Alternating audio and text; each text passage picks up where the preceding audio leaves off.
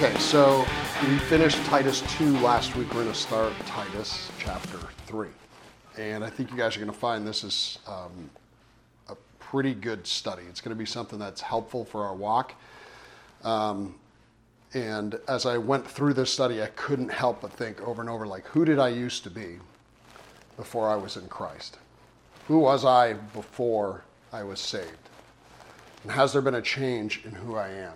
Like a visible change, a spiritual change? Can people see a change? So who did I used to be? And so far, the letter of Titus has us walking through requirements for elders. It has us going through church conduct. Last week, we talked about adorning the doctrine of God, right? Putting it on, it being visible in who we are. When we put something on, people see what we're wearing. So like you put on a jacket, put on the doctrine of God. People are able to see that you're a believer through your words, your actions, your love, your service, the way you are with your spouse, the way you raise your kids, all of those things. And so the question I think you need to ask yourself from last Sunday's study is, do people see you wearing the doctrine of God? There's a real call to hope in Paul's message, for the grace of God has appeared, bringing salvation to all men. That's you and I. Brings salvation to all men. This doesn't mean everybody in the world. It means to believers, all who are in him. Jesus has come for us. He saved us. He saved us from this world, and there's a call to live like we're saved. And when you live like you're saved, there's some things that you deny. You deny ungodliness. You deny worldly desires. You live sensibly, righteously, and godly. And I'm not sure about the rest of you, but I have such an amazing hope that lives in me that is, especially has grown throughout the years, the realization of that hope. And yeah, I go through days where I don't feel close to it. I go through days where I wonder, why is everything not right? I go through days where I'm like, why are my kids not perfect? And why is my marriage not perfect? And why don't we have more money? And why did the car break down? You know, I go through all of those things. They're not all magical feelings. It's not all unicorns and rainbows, right? I go through tough things, as many of you do. But I tell you what I'm really looking forward to is the blessed hope and appearing of the glory of our great God and Savior, Jesus Christ. I'm looking forward to that because I know this, because when I'm in him, knowing that my wife is saved and my kids are in him, when he comes back to redeem us, they all get to be with him. And I get to be there to see them enter into glory with him. And I think that's just an amazing thing to know. And I think that's why families, God built the way they are, because I think especially for dad, you get to look at your family and just have an amazing realization, like, my kids are saved. They're safe. Because as protectors, one of the things we want is for our house to be safe, right? For our wife and kids to be able to enjoy themselves in the walls of our house. And when they are finally redeemed, God's got it all. Like, they're finally safe. And it's kind of like I shared with you last week about the realization that I had when I was saved. I talked to you about, like, God reaching into my chest and grabbing my heart and not letting it beat. And I finally just realized, like, I'm dead without him. Like, I'm dead. I can't go on without his saving grace. So I love knowing that I'm saved and I get to share Christ with my wife, that I get to share Christ with my kids. And frankly, I love that I get to share it with all of you and that you're all willing to sit here and study with me on Sunday, or if it's Easter and we get together, or if it's just dinner during the week, or I get to visit your kids, or whatever that thing is, have lunch with you guys, break bread. I love being able to do that with you, to be able to fellowship in the Lord. Because it has become my joy. And it's kind of a weird thing because I know, like, 25 years ago, my joy was not hanging out with church folks eating pizza, just in the name of fellowship in Jesus Christ. It was the opposite of that. It was all the ridiculous things that the world tells you are good and fun. And then at some point that realization just hit. I was like, that stuff's not fun at all. It's just destroying me. I feel dead inside. And now that I'm on the flip side of that, I really enjoy spending time with all of you. And it brings me joy. It's hard for me to even explain. To be able to study and have a cup of coffee and then go break bread with you guys is really a great joy for me. I love knowing that I get to share Christ with all of you. Today I want to talk to you about who you used to be. So who were you before you were saved? So we're going to read Titus 3, 1 through 3. Make a little bit of headway this morning. Paul wrote to Titus, remind them to be subject to rulers, to authorities, to be obedient, to be ready for every good work, to slander no one, to be peaceable, considerate, demonstrating all gentleness to all men. For we ourselves also once were foolish, disobedient, deceived, enslaved to various lusts and pleasures, spending our life in malice and envy, despicable, hating one another. That's like an awful list of things about who we used to be. His instruction to Titus is to remind believers to be subject to their rulers and their authorities. And the tense that Paul uses here is for remind is that people need to be constantly reminded of these matters. Like believers need to be constantly reminded to submit to authority. Like over and over and over. And this is funny. This is like something you would do with your kids. Paul is telling people in the church, you need to be this way all the time. A constant reminder. The reminder may be one that's difficult for some people, right? Nobody likes the idea of being told that they need to be subject to their rulers. You know, that is truly not an American idea. It is a biblical idea. In America, we have a vastly different view of subject to rulers. The word subject that Paul uses is a military term to fall in line. So that's what that means, right? It's actually similar to the way a wife is subject to her husband. To fall in line or to be orderly, to give order to things, right? We're called to be obedient to our civil authorities. So it makes sense, right? We follow the law. If you want to dig in on that on another study, if you go to Romans 13, it gives a whole lesson on being obedient to the civil authorities. It says this in Romans 13, it says, every person is to be in subjection to the governing authorities, for there's no authority except from God. And those which exist are established by God. Therefore, whoever resists authority has opposed the ordinance of God, and they who have opposed will receive condemnation upon themselves. Ooh, man, that's hard to read because you're like, so you're telling me that if I don't subject myself to the civil authority, if I just go do whatever I want, that I'm basically heaping coals on myself? And, yeah, Paul's like, yes, yeah. You're not following in line because it's about understanding the order of things, right? This order that Jesus Christ is the head of the church. We fall under the head. Christ has established all authority. Therefore, we follow authority.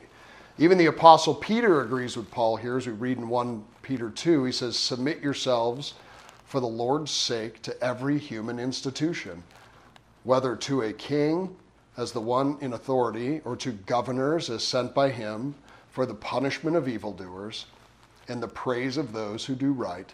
For such is the will of God, that by doing right you may silence the ignorance of foolish men.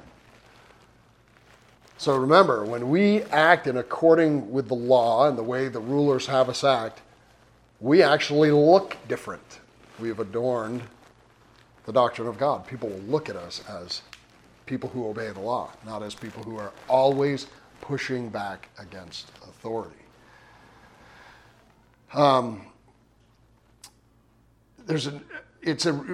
you listen to Peter, he's a really interesting guy to consider as following authority. Because if you've ever read Acts, Peter doesn't seem like the kind of guy who's going to follow authority very well, right? And if you even remember, Peter's in the garden with Jesus, the guy who's just been preaching peace to them for 3 years. And as soon as the Roman guards come, what does Peter do?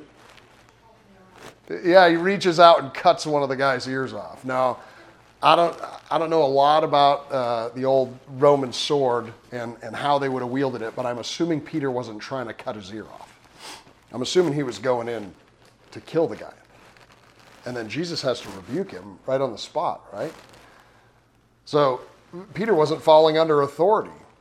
And interestingly enough, if you read Acts 4 and 5, Peter and John in Acts 4, And then Peter and the apostles in Acts 5 are recorded as disobeying civil authorities at the temple. And they were arrested for it and put in prison twice. Right? Peter was the one who was out there who they were bringing their sick, and he's walking by and his shadow is healing sick people.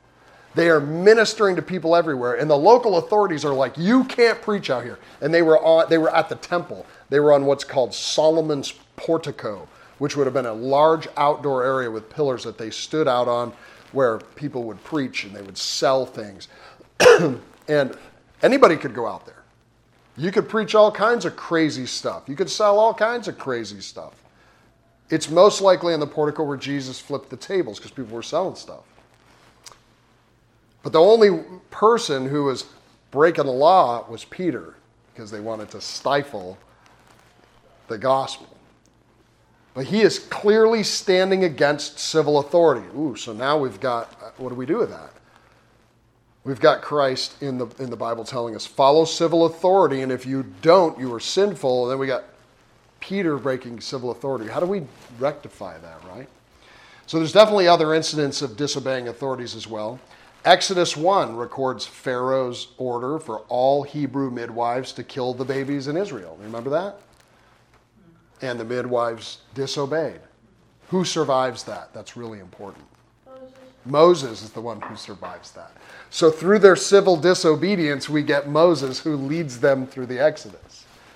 In Joshua 2, as Joshua takes the Israelites across the Jordan and they go to attack the Canaanite city of Jericho, there is a lady who disobeys the law there as well. Does anybody remember who she is? She's known. It is Rahab. And then she hides the spies. So we see her standing against the civil authority and is blessed for it. We look back at Shadrach, Meshach, and Abednego, right, who were told to bow down and worship idols, and they refused to do so. And if you remember what Nebuchadnezzar did to them, where did he throw them? In a fiery furnace. And then there 3 people went in the furnace, but how many people were seen in there? 4 people were seen in there, and the other one is the angel of the Lord, right? So we think that's a Christophany, so that was Christ who showed up. But they wouldn't burn up. They disobeyed civil authority, and they were punished for it. So what do we learn from Paul's command? What are we called to do? Is there a call to civil disobedience? I think there is, as long as it doesn't go against God's word. So, I'll give you a for instance. If you were told to kill your children because of population control, you can't do that. That's sinful, right? So we don't follow the authorities if it does not match up with what the Word of God tells us to do. We are called to fall in line with the local government when the local government is not Christian, not a theocracy. Not that the government has to be doing everything that you want it to do. That's not what it says here. If the government asks you to do things that are against your faith, that are against the Bible, that go against the Word of God, we are called to resist that, right? And there's good evidence, I think, even in modern culture, of us doing some of these things. And in some case, protest, where we stand against things the government are doing, not in a civil disobedient way, but in a way that we express that our faith and our God wants things that are better for our community. I think the abortion issue that is going on right now, where we have believers who've taken that on, and they will actively protest, pray for, guide, love, and mentor young women and men, going into the shelters. It's godly to do that because we don't want to see babies murdered. So we are being very careful to follow the laws, but we also are, leaning up against civil authority because we want to protect people. That's just one example. There's probably 100 that you could go over. Excuse me.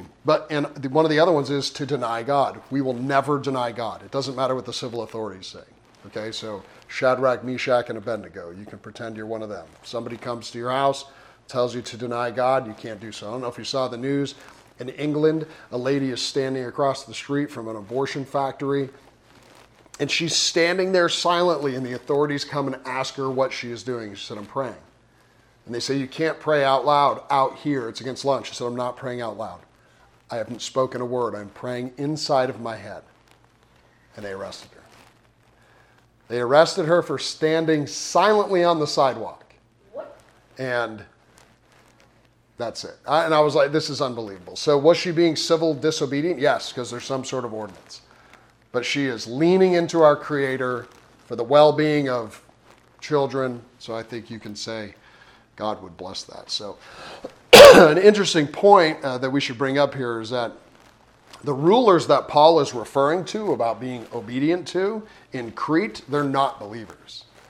So it's not like, you've got believers at the helm of the local government and you're pushing back against them. These are pagans who he's telling Christians, like, be mindful of who's in charge. I put them there. Whether you agree with it or not, for my purpose, I put them there. So they're pagan. So it's a good reminder to be prayerful for all of our leaders as well. When we studied 1 Timothy 2, we are called to pray for our leaders. We must do that, right? The list that Paul gives here is not one that's comprehensive, right? They seem like attributes of a good citizen who represents Christ in all they do. These are all attributes that believers should exhibit in their daily walk. And from this reading, the question we can pose is, are we, if we're calling ourselves believers, exhibiting these traits? Subject to rulers, to authorities, obedient, ready for good work. Don't slander anybody, be peaceable, considerate, demonstrating all gentleness to men. So are you exhibiting all of these if you're a believer? Because that's what Paul says. Look, this is what a believer looks like. Do this. And we definitely live in a society where disobedience to authority is the norm. It's like become the thing that people do. It's protest. They protest everything. They break every law. It's like people just do it to do it now. There's like no cause. You see the interviews, like there'll be kids out in the street yelling at everybody that they're all Nazis and they're part of the patriarchy. And it's like, you watch interviewers go in and say, tell me what a Nazi is. And they have no idea. They're just repeating what their friends around them say. So civil disobedience has become, a popular pastime. It just doesn't even make any sense. But we should always be ready to do good work for the gospel. Don't be slanderous, be peaceable, considerate, and demonstrate gentleness to all men. There's currently a movement in our country that claims to be Christian. I'm not going to dive into this real big, but definitely does not exhibit all these attributes, particularly pertaining to obedience to authorities. So I would encourage you to be mindful of who you listen to and who you partner with, particularly in politics. Because there's one side of our political faction that it believes they're the Christian right, but they absolutely act other than what Christians are, because there's not a very loving approach to things. They're very slanderous, and it's obvious through many of their actions that they're not exhibiting Christ-like love and patience and peace and kindness towards people. So be careful who you partner with. Just because they say they're believers doesn't necessarily mean they are. So verse 3, which is our last verse, I find really interesting because of the way Paul words this. And the way he words it is he's not afraid to tell us how we should act, believe, love. But in this case, Paul is saying to believers that we were once this sort of person. You were once this kind of person. A second interesting point is that Paul does not accuse them of these things. Not you used to be this kind of person. Instead, he puts himself in the category. He states, we used to be foolish. And you can see towards the end, he says, spending our life in malice and envy. So Paul's putting himself in the group. He's like, look, we were all this person before. He's not like, I'm the apostle. You guys used to be horrible. He's like, I'm one of you. I've had these same problems in my life. He's never afraid to point out that he too is a sinful man. So foolish, disobedient, deceived. Deceived is a great word to describe why a person would be foolish or disobedient, because they're deceived, right? When we're deceived, we're led astray. You are led into something that's not healthy or good for you. Something convinces you that you're going in the right direction, doing right things, acting or believing correctly, but you're being deceived. You're being led astray. We're deceived in many ways. We're deceived by the flesh, right? Our body, our sinfulness is going to deceive us. We're deceived by false prophets. Paul has told us we're deceived by spirits. Jeremiah even tells us this. Have you ever heard this before? Follow your heart. Anybody ever heard that? Follow your heart. At a debate in a parking lot after church one day with a pastor, because he told people in church to follow their heart. And I this was my insensitive side, right? Where I can't help myself. I've got to address this. I go to him. I'm like, what does Jeremiah say about your heart? He says that our heart deceives us when you follow your heart. Because I don't know what the difference is between, if I had bad pizza for lunch and follow my heart, or if I'm just having, extreme passionate feelings for something, or follow my heart. And I think that's why God is careful. So follow your heart. What does that mean? It could change tomorrow. So don't follow your heart. Follow Jesus. Follow Christ. Christ will give you the truth. Your heart will lie to you because it's part of your flesh. And I know we could get in this argument about, well, he took away my heart of stone and gave me a heart of flesh. He's pierced my heart. He's changed my heart. I get it. Jeremiah is clear. Don't follow your heart. Follow Christ. He won't lie to you in this, right? So foolish, disobedient, deceived. So we are deceived in many ways. Another one he talks about is being enslaved to various lusts and pleasures, or passions and pleasures is another way to talk about it. So before you were a believer, you would strive to please yourself. And I could make the case with you. You could tell me how benevolent you were, and I could lead it back to you and show you that made you feel good. It's about you. But now that you're in Christ, your desire should be to please the Lord, right? Lust or passion is our desire that we have for the things of the world. And pleasures comes from a word that you've all heard before. The word he uses for pleasure is hedone. Does anybody know what word we get from hedone? Hedonism. We get the word hedonism, right? Or to be pleasured. To be hedonistic is to heap massive pleasure on one's self. And that can be in a good way or a bad way. That's used both ways. It's often used in modern culture in a lustful, sexual type manner. So when you are not in Christ, you are a slave, Paul says, to these things. So go back to our study a few weeks ago. We're all slaves to something. We are all slaves to something. Romans 6:16 says you're either a slave to sin, which leads to death, or you're a slave to obedience, which leads to righteousness. So we are all slaves to something. And some of these you may disagree with. You may not think that in your former life you spent your life in malice and envy. You may think, well, that wasn't really me. I didn't spend my life in malice and envy. Maybe I wasn't despicable, or maybe I didn't hate everybody that's around me. That's not really describing me. But you may not be seeing that what he means by malice is really just the state of wickedness that you lived in. So if you just lived your life pleasing yourself, that's malice. It's wickedness. You are living a life pleasing to one's own flesh and not for Christ. And when you're not in Christ, your state of being is wickedness. Your envy is holding grudges, or your jealousy. Being despicable is being hateful. And I know that nobody likes to consider themselves hateful, because it's very hard to look at yourself and think, I don't really hate anybody. And right now, playing out in the world, it's like one of the catchphrases. Hate speech. It's hate speech. You're just hateful. Which is interesting because they have flipped the definition of love and hate to attack people who love them and want better for them, and then call them hateful. When the reality is, the hatefulness is, I want to please myself, and because you won't just let me be the hedonistic, self-pleasing, sinful, society-ruining pagan that I want to be, I'm going to call you hateful. It's a very interesting way that they've twisted the language on us. So you don't need to be careful in this. Love people honestly. And I think when we love people, especially in our family or our neighbors enough, sometimes it's like, you need Jesus. That's what you need. Whatever you're going through right now, you need Jesus. And they may even give you the sideward look, but you know that that's what they need. Because you're going to move them out of this, what you used to be, into what you are now, and you can see that. Like, I can see where you are. You're in the what I used to be. And Jesus is going to change you into what I am now, which is saved, righteous, right? A new creation. We're called to love our neighbors, to desire that they are saved by Christ, right? Right before that famous passage in 1 Corinthians 13. You've all heard this before. Love is patient. Love is kind.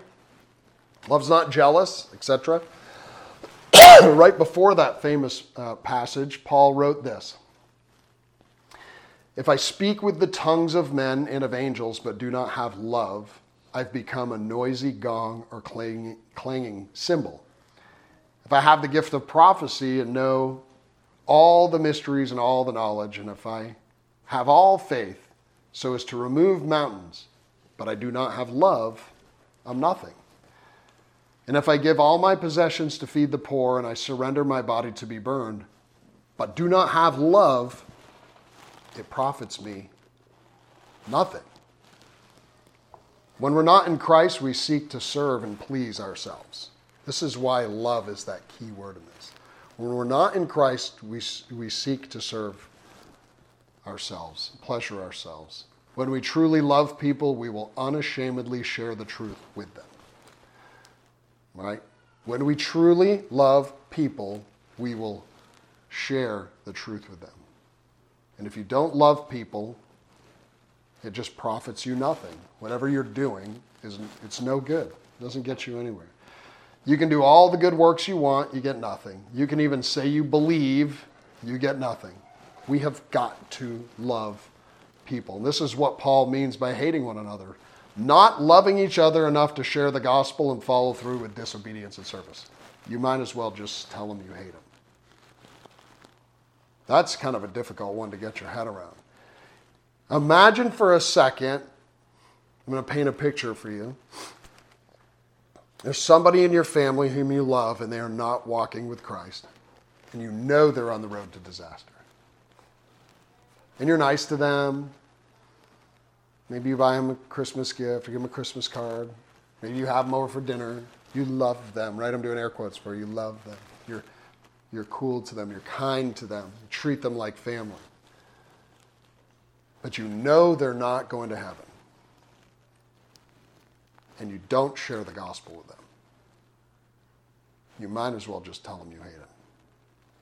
Because if you love them and you know how to get into eternity with the Father, you'll tell them. You have to. What would hold you back from having the keys to eternity and not share them with the people that you love? Why would you hold that back? What would stop you from telling them that you want to be in eternity with them? Really important. This is what Paul means by hating one another. See, there's really good news in this message from Paul, though. He says that we were once these things. We were once in that world. We were once that type of person.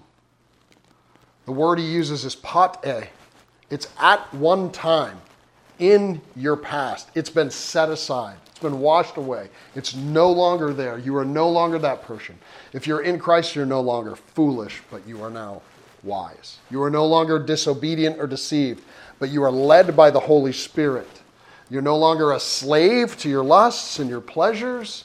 You're a slave to Christ, which means you've been set free from all of that. Free from the bonds of this world, which leads to your sanctification, which leads to eternal life. You no longer have hate. Conversely, you can't help but love people. You can't help but want to fellowship with believers. You can't help but want to serve people. You can't help but want to raise your kids in a godly home. You can't help but tell that family member who you haven't told yet, I love you enough that I'm going to make this an uncomfortable situation and tell you you need Christ in your life or you're not going into heaven with me. You are going to hell. You are going to die in your sin. That is the love. 2 Corinthians 5:17 tells us, therefore, if anyone is in Christ, he's a new creation. The old things passed away. Behold, new things have come. He makes you a new creation. And I can tell you from my own personal testimony, from my own personal walk, that being saved by Jesus Christ will change your life.